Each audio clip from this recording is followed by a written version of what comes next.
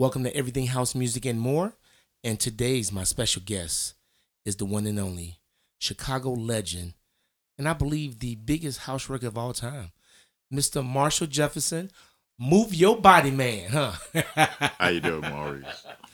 Brother, thank you for doing this, man. I appreciate you so much, brother. We got it together. You know, I told you we would eventually make it. Absolutely, absolutely. So, Marshall, are you ready to get into it, brother? I'm ready. All right, so here we go. This first question, I never asked anyone before. Okay. What is house music birth date? House music's birthday. Yes. Nobody knows that. Nobody knows that. I do. The earliest I heard of house music was probably in 1979. Okay. Now, I had two cousins, Adrian and Cat Cat. They used to go to the warehouse, right? And they started playing. We were at a family get together. They started playing some First Choice, right? Okay. My cousin John said, "Oh, that's that old house music." Now they said joking. House music back then. They said house music back then, but Adrian and Cat Cat weren't calling it that. Right. Adrian was calling it something I think like rice and beans music, right? But Johnny called it house music as a derogatory term. Okay. You know, because it was known gay club. Okay, the warehouse. The warehouse. Right. That's that old house music, right? So I don't think people that actually went to the warehouse were calling it house music. Yes. You know. Okay. So that's my next question. Where did you think the term house music came from? Because you have some of the pioneers say it came from people playing the disco funk in their basement of their homes. That's the that statement is utterly stupid. Okay. Because who doesn't play music in their home? Right. You could be from Deep Woods, Tennessee, and you'll play music at home. Right. You can play jazz at home. Right. You can play classical at home. Everybody plays their music at home. Right. So right? That's so, just that terminology where it came from. If you play music in your car, do you call it car music? Ooh. No. Marshall is preaching today. No. Y'all. So you know, the term. Hold on a second. Our lovely pioneer, Mr. Wayne Williams, quoted that. That's where the term came from, of people playing the music in their homes, disco and all these other things, and that's where the term house music came from. He went to the warehouse. Right. He knew there was a club called the Warehouse. Right. He knew people were calling it house music for short. Right. Yet it was house music because people were playing it at their house. Okay. What kind of sense does that make? So you say 1979, people were saying house music as derogatory term, and it wasn't that popular. It was just me hearing it one time. My cousin Johnny said that. Okay. Right. So it wasn't widespread. Okay. So so you tracking that to 1979. And then, at least probably before that, but like some of the gangsters and some misogynistic people would call it that's old house music and stuff, right? You know, or maybe even some of the chosen few in Farley used that's that old house music, right? But anyway, right. You know, that as a derogatory term. Okay, all right. So y'all heard it first right here from Marshall, y'all. But that, as far as its widespread use, yes. It didn't become widespread until probably 83 or 84. Okay. Right? That's when Leonard Remix Roy started calling it house music. Okay. Right. Okay.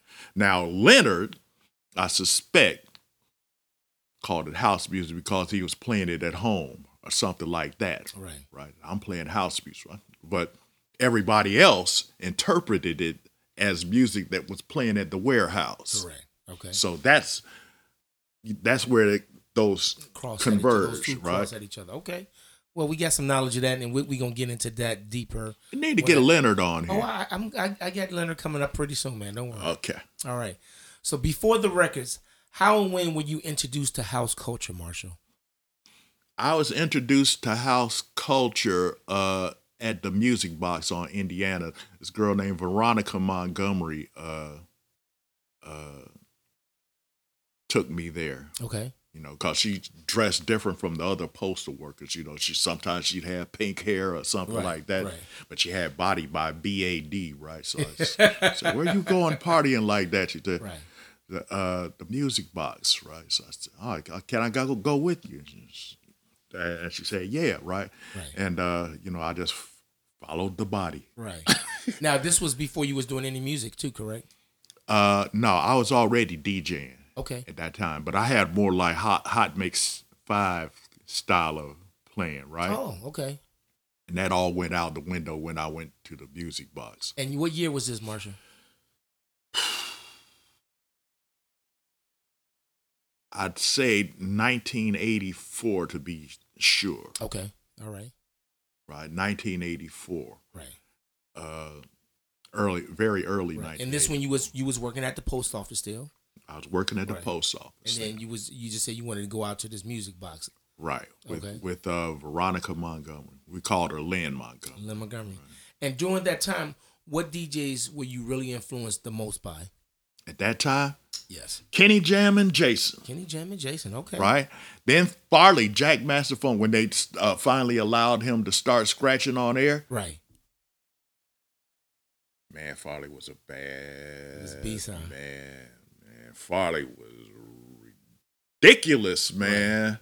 Right. I said, oh my God, when they let him scratch on there and he started repeating, Farley. Oh, I said, oh man, that's the man right there, Farley. But I like all the Hot Mix 5, man. I like Ralphie, I like Mickey Mixon Oliver, Right. Scott Smoker Sills, I liked all of it. But that was the greatest mix show I've ever heard on the radio, Absolutely. man. I must agree with Nobody you. Yeah.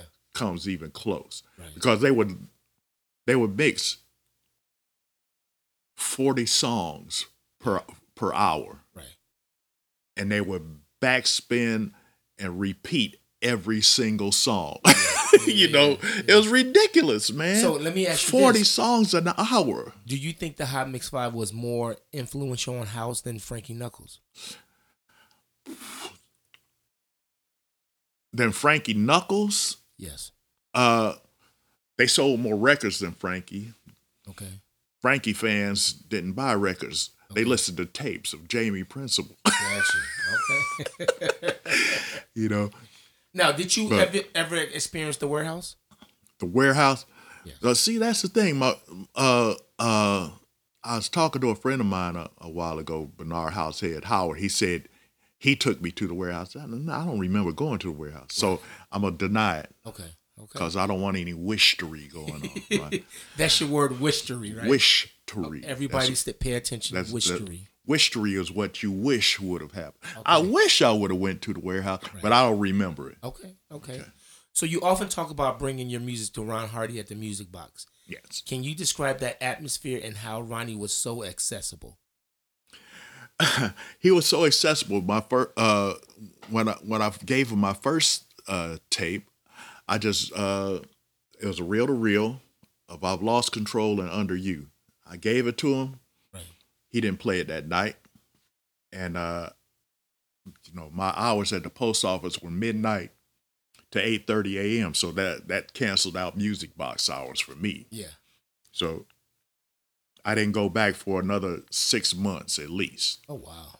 Yeah, that's my shift changed. My days off changed, would rotate.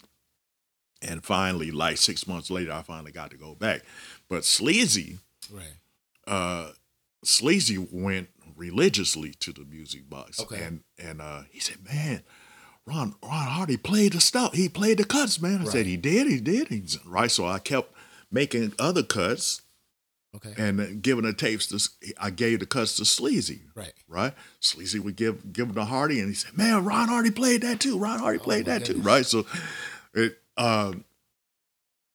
had gotten up to like 7 cuts, and I got there. I went with Sleazy, right? And he got to the front door. Everybody, Sleazy, Sleazy walked right in. I tried to walk in. Boom. Right. Sleazy said, he's with me. Right. So got in the music box. Man, Ron Hardy, he played all my songs. Right. Oh wow, that's great, you know. Good. And they were stampeding the floor when "I've Lost Control" came on, right? They was yelling. They came on, everybody's you know. So Ronnie played that record first. You gave that to Ronnie first. Yeah, I gave it to Ron Hardy first. Okay. Now speaking of "I Lost Control," yeah, you did that with the Roland TB-303. Yeah, I did it with machine. But Ron Hardy actually played the drum version, the drums only version. Okay. Right? He played the TB-303 version once in a while, right. But everybody recognizes the drum machine version, the drums only version. Right? No, you know, he didn't play the TB-303 version that much. TB-303 version got popular later. Okay, but let's stay there. You used the Roland TB-3 bass line. Right. That was way before Future and Acid Tracks, correct? It was, I don't want to say way before. Right. It's about 3 years before. 3 years before, okay. Yeah. So in all actuality, we can say you started Acid House. No.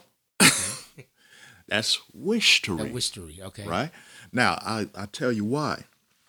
Because when I've Lost Control came out, nobody went out and bought a TB-303.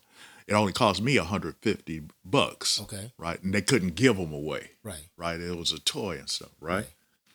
When Acid Tracks came out, Bam Bam offered me $1,000 for my TB-303. Mm-hmm. He went to make on all those Westbrook records with it, right? So, and it started a whole movement. Acid House, right? Right. I came back to England 6 months after it came out. You know, first time I went to England, everybody was in suits and in the clubs and stuff, right? I came back 6 months later, people were wearing smiley T-shirts going, Acid, right? So Acid Tracks started the whole movement. Right?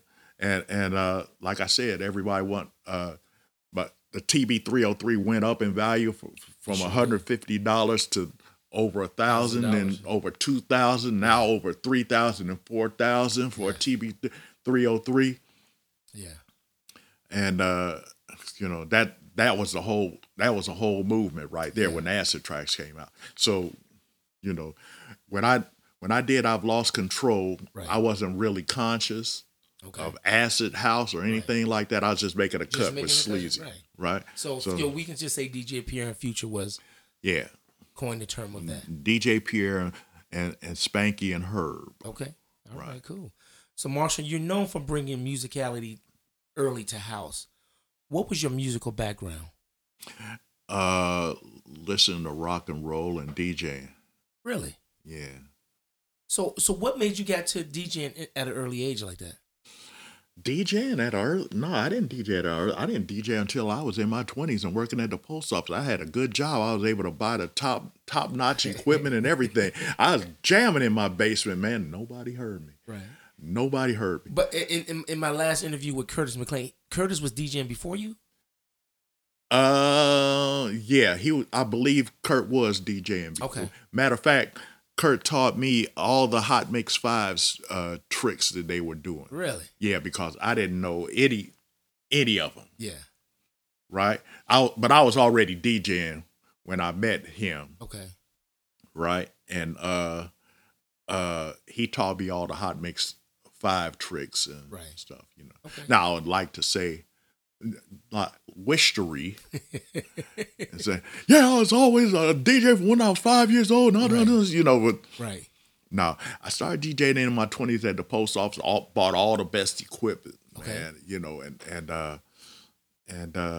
yeah, we were working at the post office, man. Me and Kurt, we had reel-to-reels, we had decks, we had great mixers and stuff. In the post office?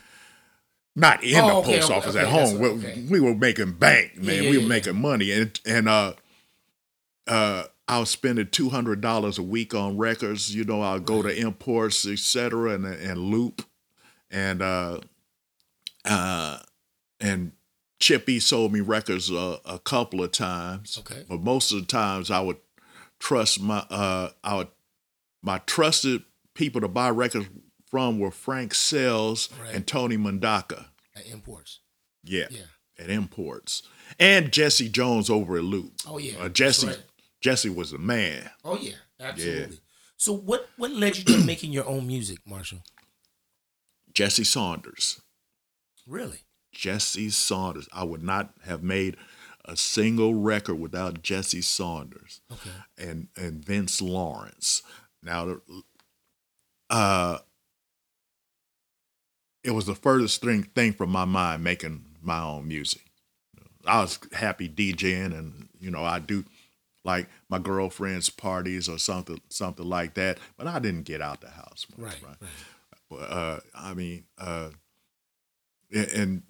plus work hours weren't compatible with party hours and stuff, right? It was a trade-off. I was able to get all the best equipment, but I couldn't play anywhere. I didn't have time to promote. And the couple of times I did try to promote my own party, Gucci and Punk House, they would tear down my posters, right? Oh, and nobody would show up except one time Mark Aguirre showed up. Really? But yeah, Mark Aguirre showed up. I'm going to bring back a whole bunch of people. I said, all right. He didn't come back though.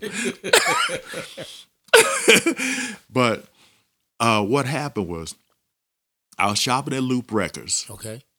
And I saw Jesse Saunders had put out a record, On and On, and it said hot, hot, hot. Jesse had put hot, hot, hot on there, right? I said, let me get and see what Jesse had made, right? So I bought the record, took it home, and that's it, right? So I said, shit, I could probably do better than this, right? So while I'm thinking about how I'm gonna make a record and stuff, right? A friend of mine, he was a guitar player, Phil Lambert, right? He wanted to ride to Guitar Center. Right. So I said, okay, I'll take you to Guitar Center. Right. Right. Went to Guitar Center. They were selling this thing called a Yamaha QX1. Okay. Right, so I said, wait a minute, because I'd gone down to Trax Records, right? Mm-hmm. And I'd spoken with Vince Lawrence, and Vince had told me about the QX1. Okay. So that's in the back of my mind. Right. So dude said, yeah, you can play keyboards like Stevie Wonder, even if you don't know how to play at all. Right? He sold you automatically right there, huh? Right? Right. So, long story short, I got a credit line together. Then I got on the house, right, to co-sign for some more equipment for me. Okay. So I bought the QX1. Right. Bought some keyboards, or Roland JX8P, a Korg. I forgot the name of the Korg. A Korg EX800 module. Okay. And there was this thing, a TV303, they couldn't give them away. Said, yeah, you could get this, man. You could do your own bass lines. I said, yeah, that's what I want to do, bass lines. Right? So I bought that, right? So, So also I got a Porta Ones, a Tascam Porta One. Yep. And said, yeah, you need a mixer too.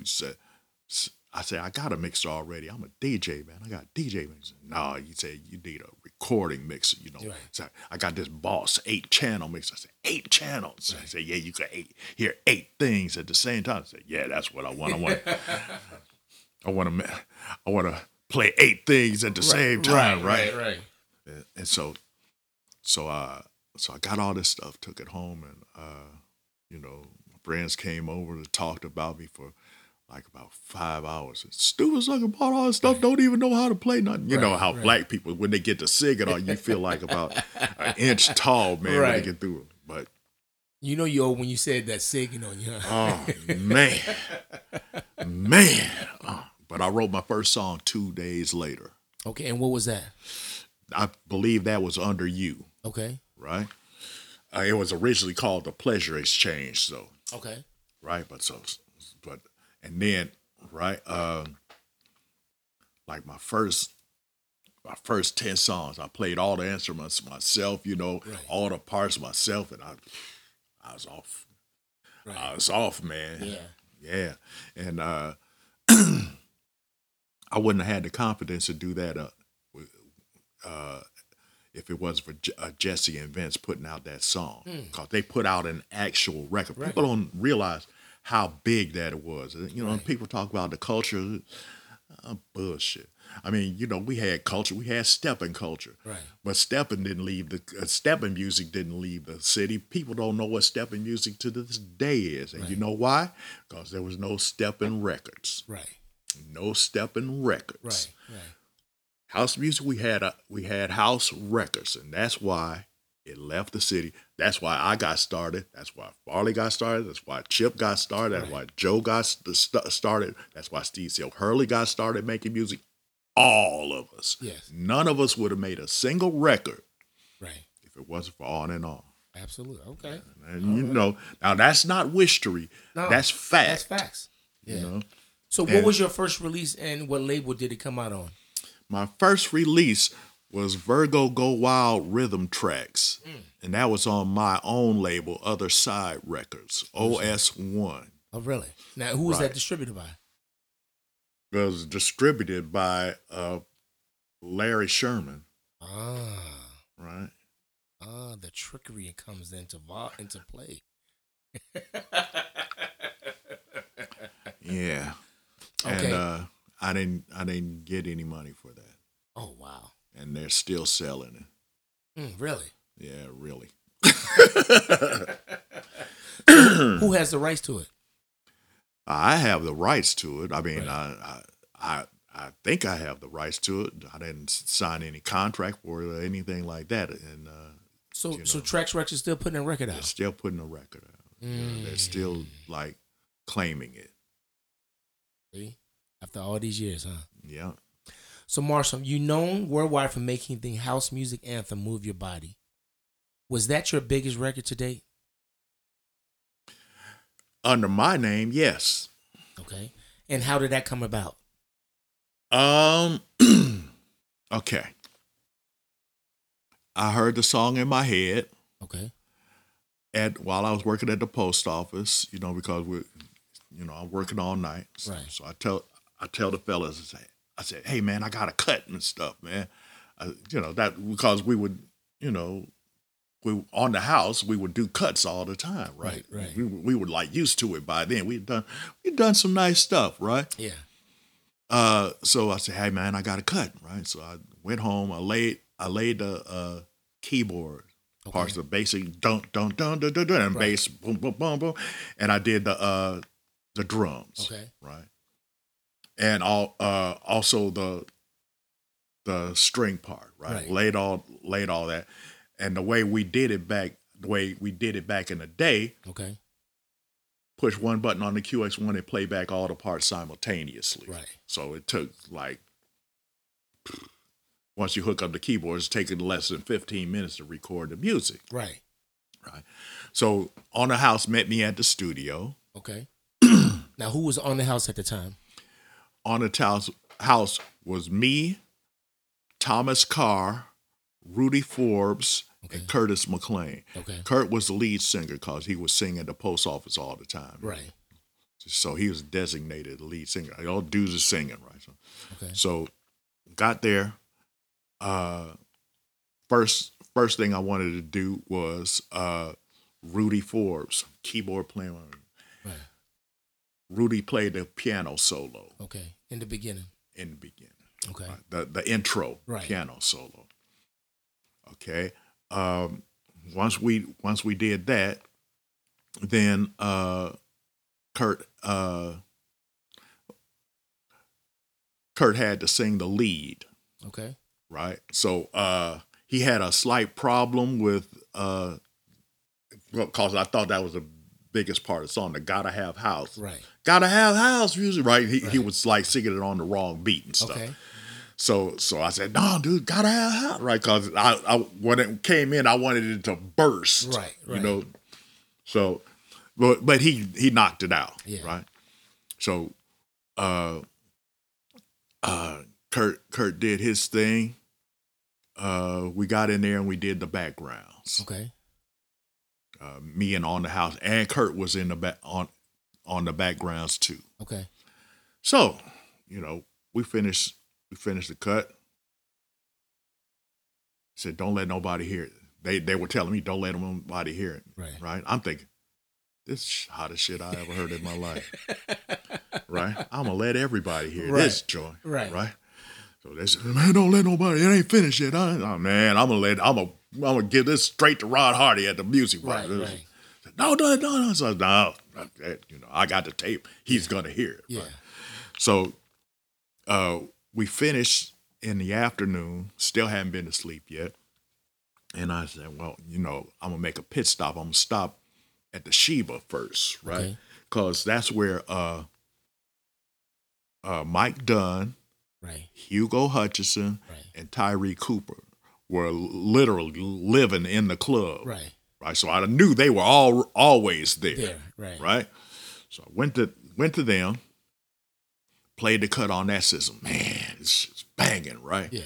And they weren't too excited about it. I guess you know, because they were like used to me and you know, used to say, yeah, this is all right, it's all right. Right? So, but they got it before Ron Hardy. Okay. Right. And then I took it down to the music box. I believe Joe Spoogel and Kay Alexi were there. Okay. And some of my other friends, and I played it on my car sound system. Right. And they weren't too excited about it either. You know, that's all right. That's all right. So I said, well, what's up? I thought this was the cut of cuts. Right. I mean, I was thinking, this is going to be a house music Hall of Fame, and I'm going to be the very first inductee. Right. They just blowing you down. Yeah. So I gave it to Ron Hardy. Right. So Ron Hardy puts on the tape. You listen to it the headphones, right? So he plays it 6 times in a row.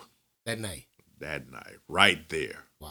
And they are going crazy by like the 3rd time he plays it, right? Okay. And it just blew up from there. Right. And Now, how did that come about? No, you know what? Let's backtrack. I have one question to say. When the beginning of that record starts, it always feels like it's speeding up a little bit, like, you know, at the beginning. No, that's the keyboard playing. That's Rudy's keyboard. It's out of time. Okay, that's what I wanted to find out. Yeah, but it's funky though. But you know, he didn't play it in time. Right. You know, he was man. You know, he's playing keyboards at 120, and he's playing some difficult stuff, man. It's all so feeling. That's why it feels like that. Yeah. Okay. I mean, the drum machine ain't off. That's like, that's 122. Boom, boom, boom. Right? Okay. But, you know, but still, look. Yeah. So people sampled the hell out of that piano solo, too. Yeah, absolutely they did. So, look, he jammed on that. Okay, so there are several versions of Move Your Body. People sampled the hell out of Curtis McLean, too. He jammed, too. Oh, yeah. Well, we know who sampled some of Curtis stuff, too. And so we're not going to go into that, though. But Marshall, there are several versions of Move Your Body, including the original vocal and the DJ International version. Tell us about how different are they, you know, between the version between both of them. Oh, man. Okay, here's what happened. Okay. Ron Hardy wanted an exclusive Move Your Body. Like, he wanted exclusive on all my stuff, so I didn't give none of my stuff to Frankie Knuckles. None of it. Right? Sleazy, however, didn't make such an agreement. Right. Now, Sleazy was king of the music box, right? Okay. He wanted to get in the power plant free with Frankie Knuckles, right? He wanted to get in the power plant for free, too. Right. So he took a copy to Frankie Knuckles and gave Frankie Knuckles a copy. Oh. That's how Frankie started playing it. Ah. Okay. Right? So then Frankie Knuckles' best friend from New York was Larry Levan. Okay. Frankie sent a copy to Larry Levan. Mm-hmm. And back then, people would fly in to hear what Larry Levan was playing. Right. Because they knew it was going to be a hit, right? Correct. Distributors, all that stuff, right? So right. Larry Levan started playing it. Everybody knew about the cut, right? Okay. Somehow, Alfredo, now I've carefully tracked the trajectory of this, right? Okay. Alfredo from Ibiza got a copy of it. Okay. And he started playing it in Ibiza. Okay. Right? Some other DJs in the UK got copies. I don't know specifically which ones. Right. But they started playing it in the UK. This is all at the same time. Around the same time frame, right? So the next thing I know, I got people calling me from the UK, right? Asking me about house music. Say, I thought it was my friends, like, you know, who the hell is this, right? You know, because they were talking with British accents, right? I said, oh man, I don't, you know, you get the fuck, right? But they turned out to really be British, right? So I said, what the fuck? You know, and people like this guy Jazzy M, he played on this pirate station in London called LWR, right? So, man, I would speak to him on the phone for like 3-4 hours. Okay. Long distance from London on his dime. Wow. Right? So I said, oh, man, I got to do something for this brother right here. You know, he was really interested. Right? So I sent him some house music, some unreleased house music. Okay. On cassette. You know I had to send him Jamie Principle. Right. Jamie stuff, Steve Hurley's stuff. You know, because, you know, Steve was jamming back in the day. Like music is the key before the vocals got on it. Yeah. The original, yes. Yeah. I can't turn around with no vocals on it. But stuff like that, you know, it's stuff like the Larry Heard stuff, you know, all the, you know, right? And I would send that to him. Right. So, DJ International got a bunch of British reporters. Okay. Over at the same, they're like 10 of them, man, from Melody Maker, The Face, all the biggest magazines in the UK, flew over to the States to investigate house music. Right? They were interviewing me and Chip and Farley and all of us, man. Okay. Right? So, Rocky found out how hot Move Your Body was, and he wanted it for DJ International. Right? So when we recorded the DJ International version, we had a studio full of reporters. Okay. Right? And they were, you know, they were taking photos of us while we were doing it and stuff. And of course, that version of Move Your Body doesn't really have any backgrounds on it. Oh, wow. Because everybody started soloing. It was sloppy as hell, man. You know, move, Rudy was going, move your body, right? And I was going, dun, dun, dun, dun, you know, and you know, nobody was just saying, move your body, move your body. I said, oh, man, this is a mess right here. So that's the version that came out on DJ International. It was really sloppy. And, you know, Kurt was the only one that kind of stayed in pocket, right? With the lead vocal. Yeah.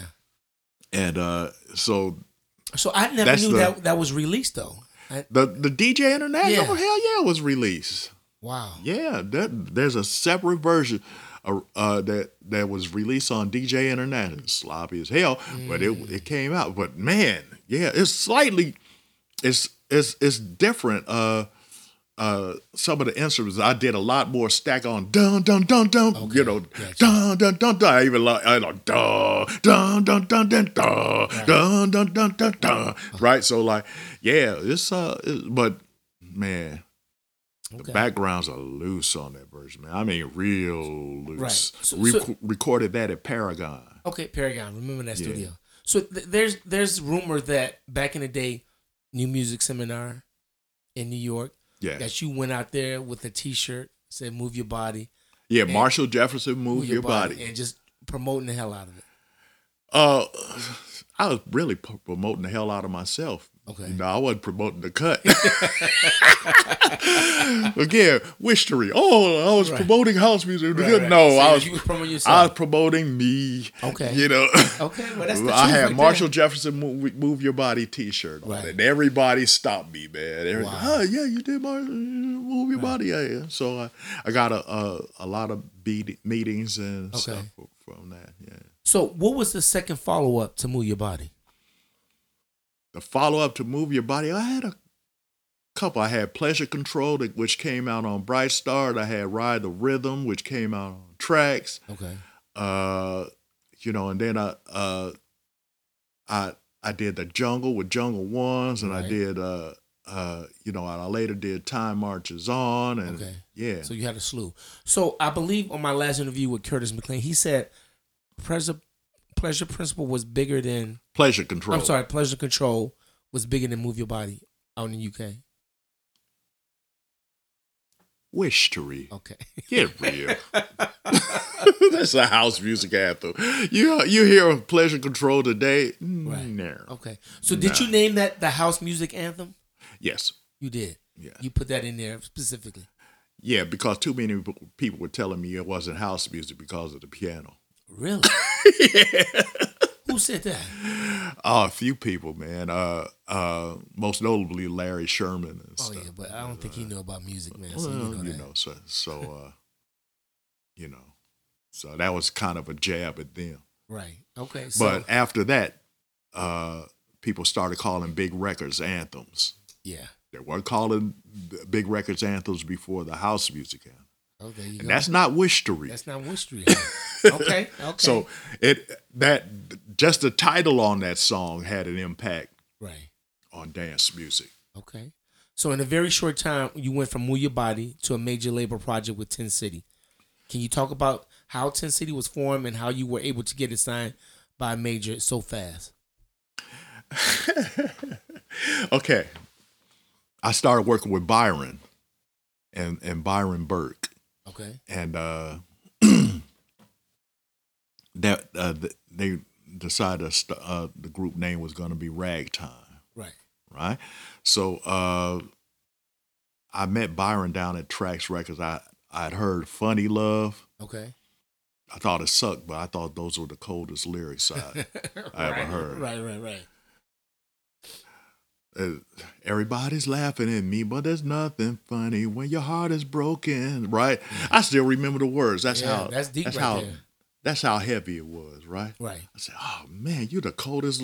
right. So you know, I started working with Byron. Okay. Right. So I it just came together very natural, man. You know, very organic, and we just started doing cuts together. Now I can't stay away.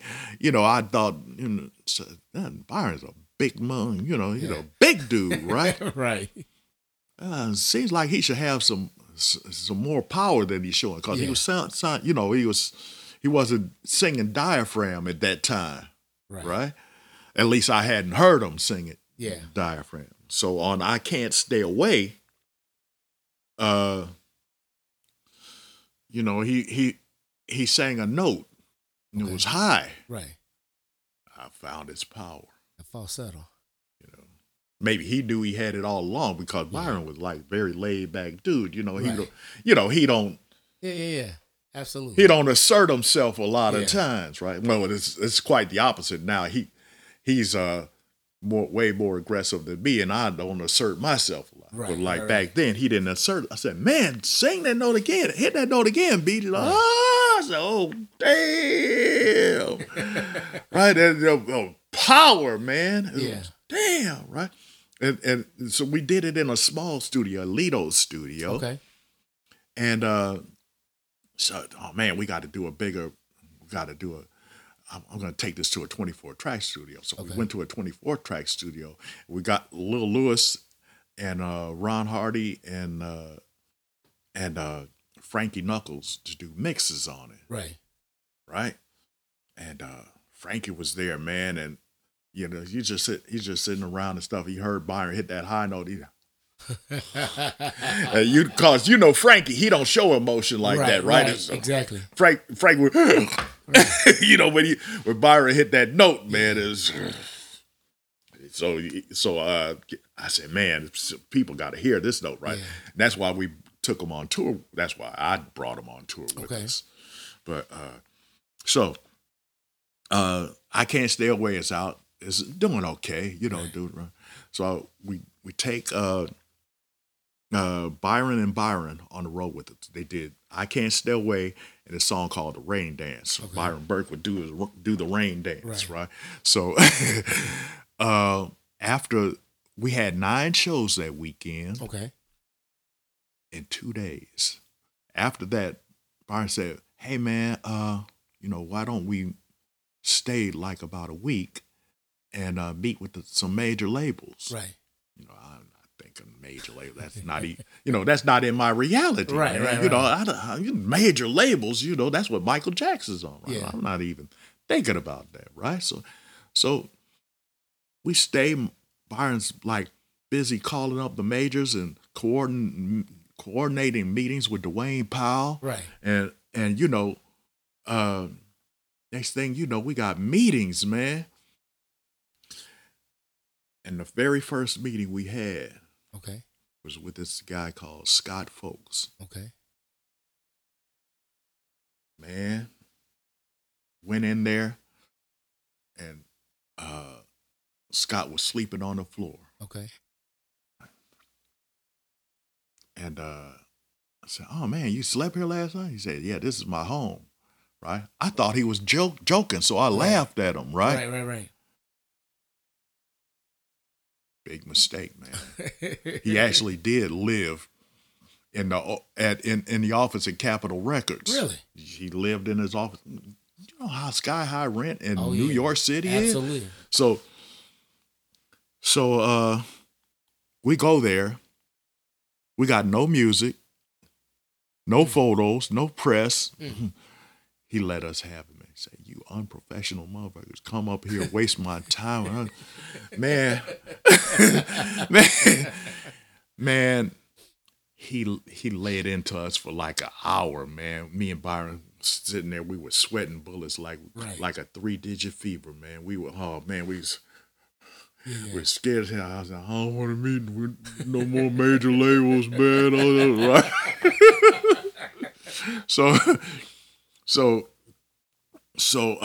Oh man, Byron said, "Man, it'll be better than this." Oh man, I don't know, man. We had a meeting the next day with Merlin Bob from Atlantic Records. Yeah. Right. Merlin said, "I take whatever you got." Oh wow. Okay. Everything. He said, "You got something on release? I take that too." I take everything. Yeah. So, Byron walked out of that office. He had a choice between a solo artist deal or a group. Right. Well, group wasn't even on the table, But I said, "Well, I got a song with this guy CeCe Rogers. I got a song with this girl Kim Mazzell, and I take all of it, right?" So, Kim signed with EMI. Okay. CeCe signed with Atlantic. Right. They wanted Paris Brightledge for MCA to replace Colonel Abrams because Colonel Abrams had some problems. Okay. And, everybody wanted Kurt. Right. Everybody wanted Kurt. The guy that sang movie about it. Everybody. Yeah. Right? So,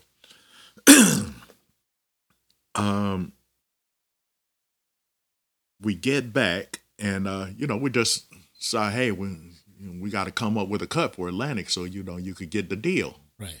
So we just happened to go out on a double date with these 2 girls, Gigi and Cynthia. Okay. I got lucky, but he didn't. I was more famous at that time, right? Okay. So we were in the car. Byron decided to pull out his ace card because Cynthia wasn't giving him no rhythm. Right.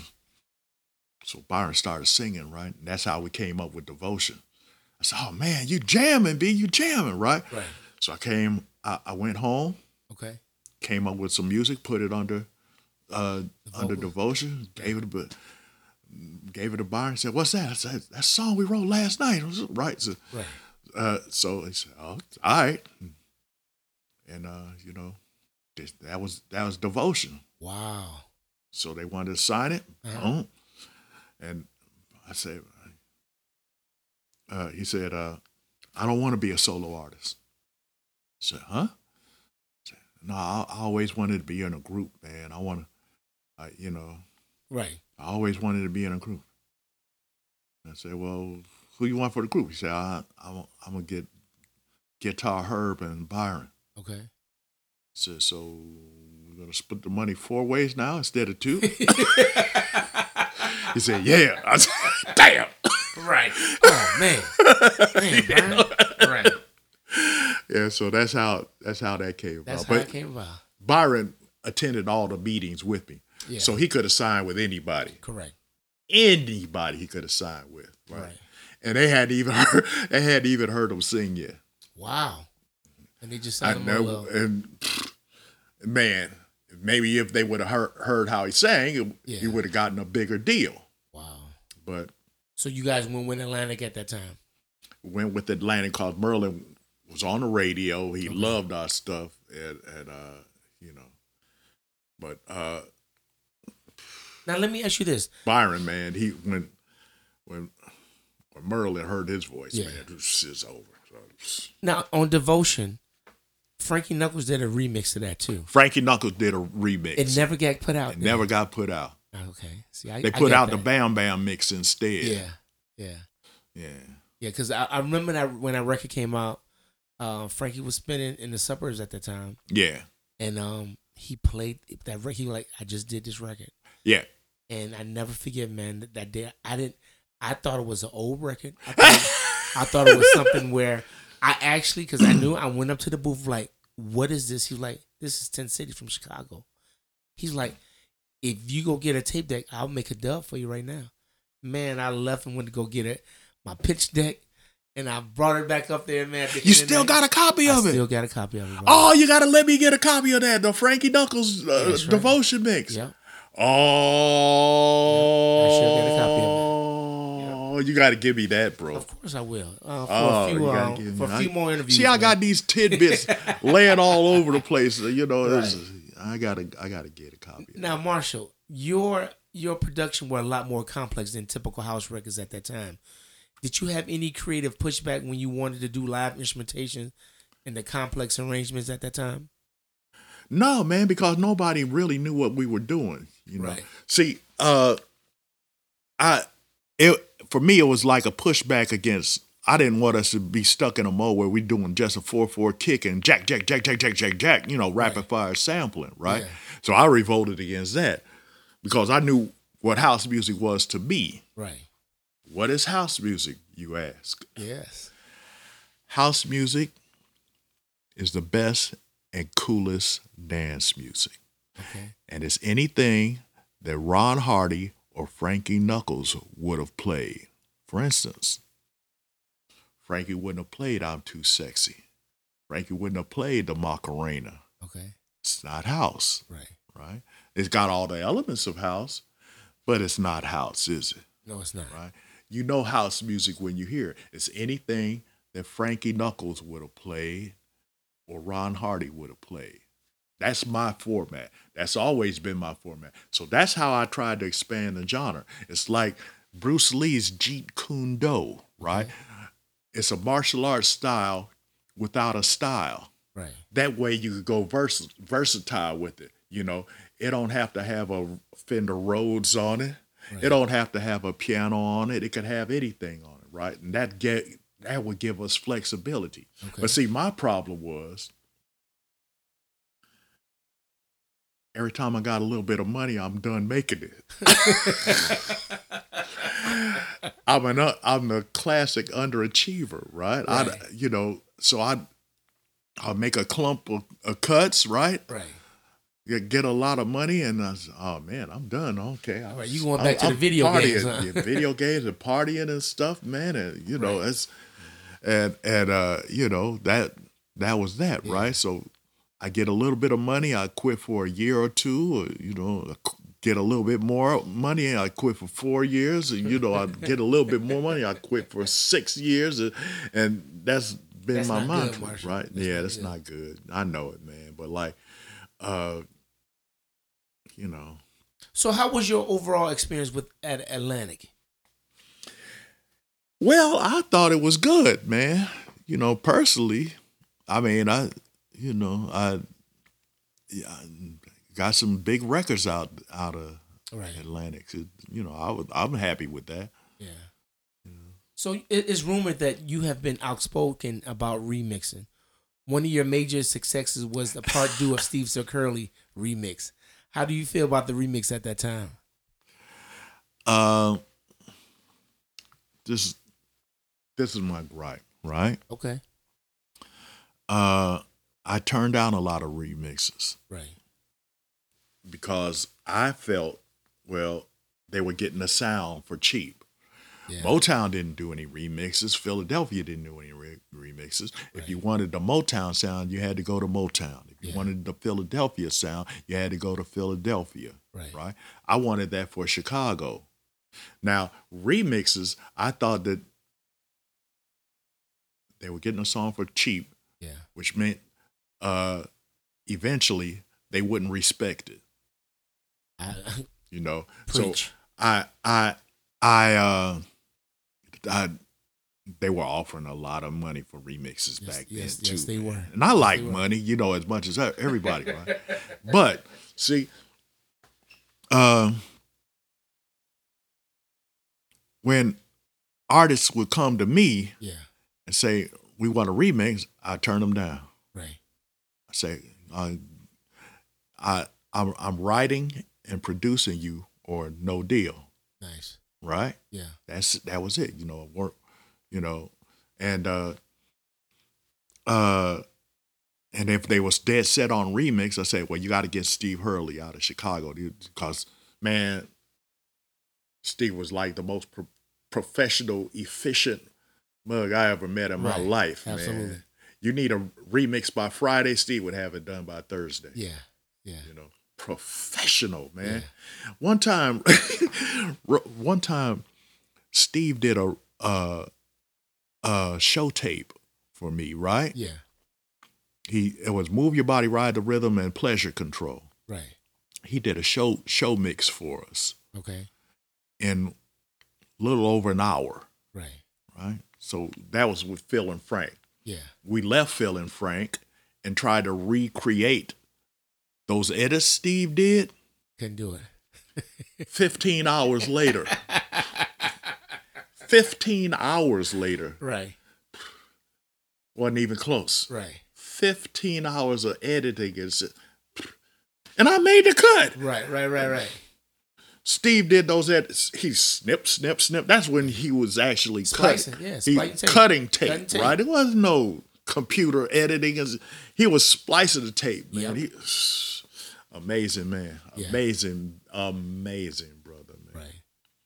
That's good. But you know what? That's great that you say that, because they don't respect remixes, And you're right about what you said, though. I wanted everybody to get publishing checks, man. Right. But I just felt, man, they weren't going to respect the sound. They weren't going to promote it on the radio, and unless we did songs. Yeah. Unless we wrote songs. Absolutely.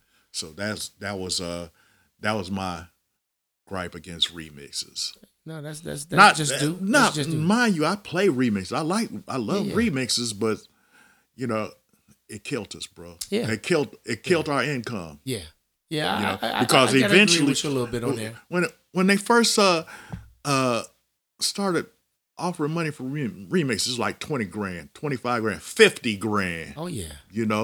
Oh yeah. And it's hard to turn that. It's hard to turn it down, man. That's hard what I did to turn for it down, years, man. And, but Mo. Yeah. You're a songwriter. Yes, sir. You're a songwriter. Yes. Right. It is. I mean, it's a shame, man. I agree with you on there too. But like you said, you're a Grammy winner. Oh yeah. Oh, absolutely. Grammy-winning songwriter. But when you got to feed we your should have family, wrote songs, man. Yeah, absolutely. I mean, we still doing that, but I see what you're saying, though, Marshall. Yeah, absolutely. I understand everything that you're saying on there. Now I could understand somebody else that can't write songs, but you can write songs, right. So, and Hurley can write songs too. Absolutely. Absolutely. Yeah. He should have wrote some songs, man. Yeah, that's true too. Professional he is, man. It's all good. It's a shame. So let's get technical. Yeah. What are some of the signature gear that helps make the Marshall Jefferson sound? Let's go for our tech heads. Okay. Signature Marshall Jefferson sound. Roland JX8P for the bass sound and the strings and the pads. Right. That beats that. Any drum machine, really. Okay.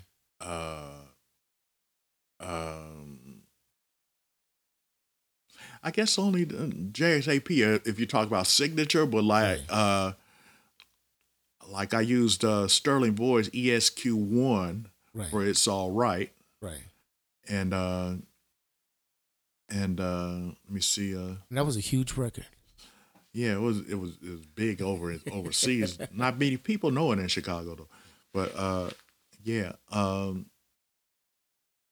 drum machine's always negotiable. I could get over. You can get over and use anything with that. Use anything, but the MPCs are especially funky. Okay.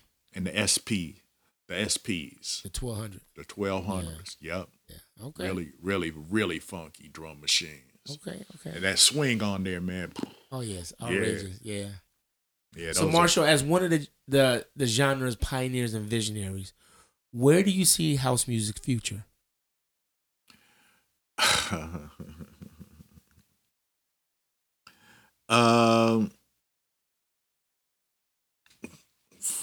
Okay. Here's the thing. Okay. Right? When I first came out, there were like about 500 dance records a week coming out. Right. Right? I got word earlier this year that there are 100,000 records a day coming out. Wow. Right? It was pretty bad 10 years ago. Right. But what that means is you got no more hits. Correct. None. People, DJs get bored with songs after a week. They won't play hits. Yeah. Right? More than once. And out of that gigantic pool of 100,000 songs, got some jamming ass records in there that nobody's ever going to hear because no DJ on the planet can listen to 100,000 songs per day. Right. He's not going to know everything. Right. Right. So that's the main obstacle you got. Yeah. Is getting out of that gigantic pile of 100,000 songs a week, 400,000, 700,000 songs a day, 3 million songs a month. Yeah. How are you going to get out of that pile? Right. Right? Now, there's, I got a couple of ideas that nobody ever listens to. Okay.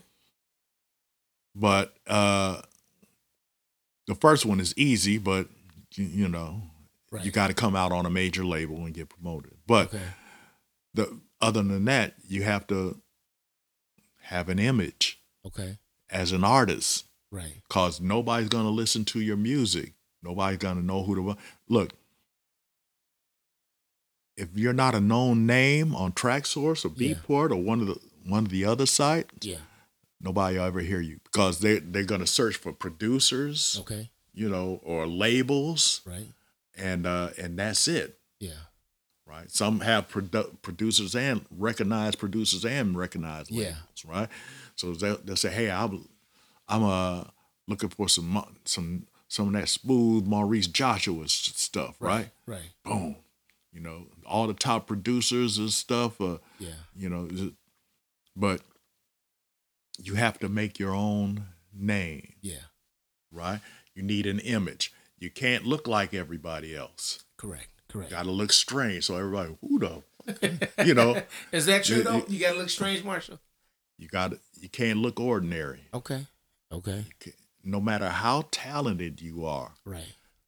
If you don't stick out of a crowd, right. Nobody will ever hear you, because there's Wow. 100,000 songs per day, right, coming out. Right.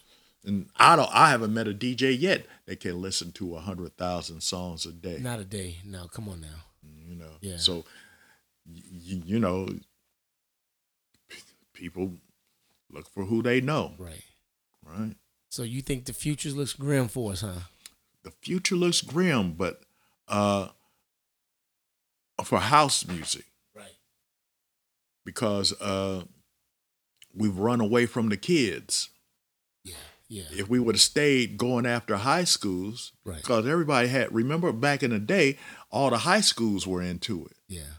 You know, so you had the kids into it. Right. Now, we're creaking, brother. Yeah.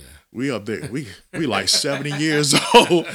We're like 70 years old up in there. Ugh. So these young kids, hip hop kids that do up tempo hip hop, you don't consider that as house either? The up tempo hip hop? Yeah. Well, some of it may be cool. You look. If Ron Hardy would have played it, right, or if Frankie Knuckles would have played it, it's house. I mean, that's such that's vague. I know that's your opinion. That's my because I'm opinion. just saying they play some records that was out of the ordinary, but it's other DJs out there will do that threshold and do different type of music. You know. Okay.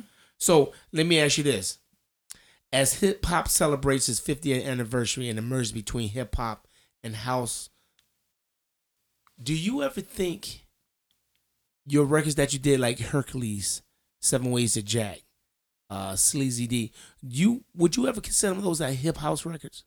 No. That would be wishtory. But I'm just saying. Wishtory. You didn't call it like that, but you did rap on some stuff like that, or was just spoken. I didn't consider it rapping. I was just talking. So it's talking. It's talking. Okay. Now I'd like to say I did the first hip house record. Right. That would be wishtory. Understand? No. So that's not it, huh? That's not it. Wow. Come on, Marshall. You gotta have something there, man. No.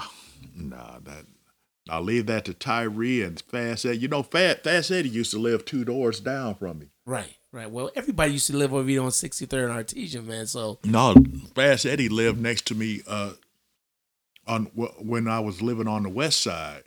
Okay. That's when Sterling Void was living with me. Right. Fast Eddie lived 2 doors down. Lil Lewis used to come over all the time. Byron came over all the time. A lot of people don't know I used to live on the west side. Yeah.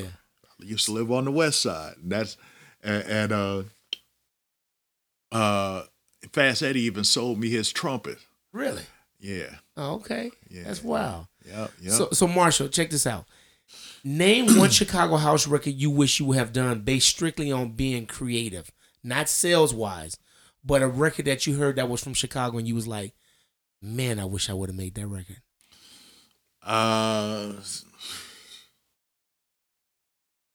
If you say not sales wise, then that takes a big chunk out of it, brother. Well, I'm just saying, you know, we all not supposed to do this for the money. We all know we have to be creative. But give me something at the time, because at the same time, or no, this could be any record that you wish that comes out of to Chicago. Mind. Yeah, that you heard and was like, I wish I would have made that record. Because for me, it'd be like, I wish I would have made Move Your Body. Simple fact.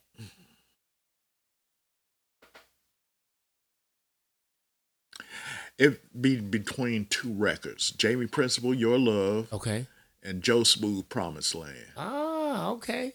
Okay, that's good. See? Yeah. That's good. Yeah. So Chicago is known for its myth and beef, Marshall. What Chicago-based house beef or myth do you want to squash or correct, past or present? A beef? A beef? A myth? Yeah. Yeah. Myth? That got your name out there that you want to clear up. About a myth about me? Yes, something about you. I don't know, man. What myths are out there about me? Well, I'm okay. Let's go back. If you saw the Curtis McLean episode, Oh shit! Oh, here you go. So I'm just saying, is there anything you want to clear up from what Curtis was saying? Beef, myth. Or misquote, however you want to delegate it. It wasn't so much misquote or anything like that. It's just a lot of wishtory went on there. Okay. You know, a lot of wishtory, misinterpretation of what people were, what I was feeling. You know, right. I wasn't trying to sabotage him or anything like that. You know, I was just producing other people, and him and Rudy were insulting me all the time, you know, because my name went on Move Your Body and theirs didn't. Right. Which I understand. Now, was that purposely, or was that one of Larry conniving moves? It was Larry's move. Okay. And no matter how many times I tell him, it like hitting a rock, you know. So, you took our names off. I told him, Larry's known for that, man. He did it with us, so I know what he can do. And there's nothing I can tell him right. to convince him otherwise. Yeah. Even though Larry told him himself, and it's on that video that Larry told him himself that he put my name on it. Okay. It's on that. Go back and watch. Right. Okay. Right.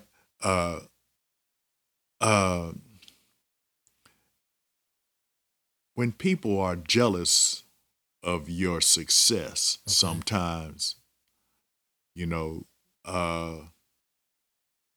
they get a little bit hostile towards you, right? Okay. Reason I stopped working with Kurt is I felt they were, him and Rudy were, you know, hostile towards me. Okay. He'll never admit it, but everybody around me saw. Byron saw it, you know, Kim saw it. Who's these man? You know, but like, I said, I don't need this shit. I just got 3 major label deals, you know, fuck them, you know.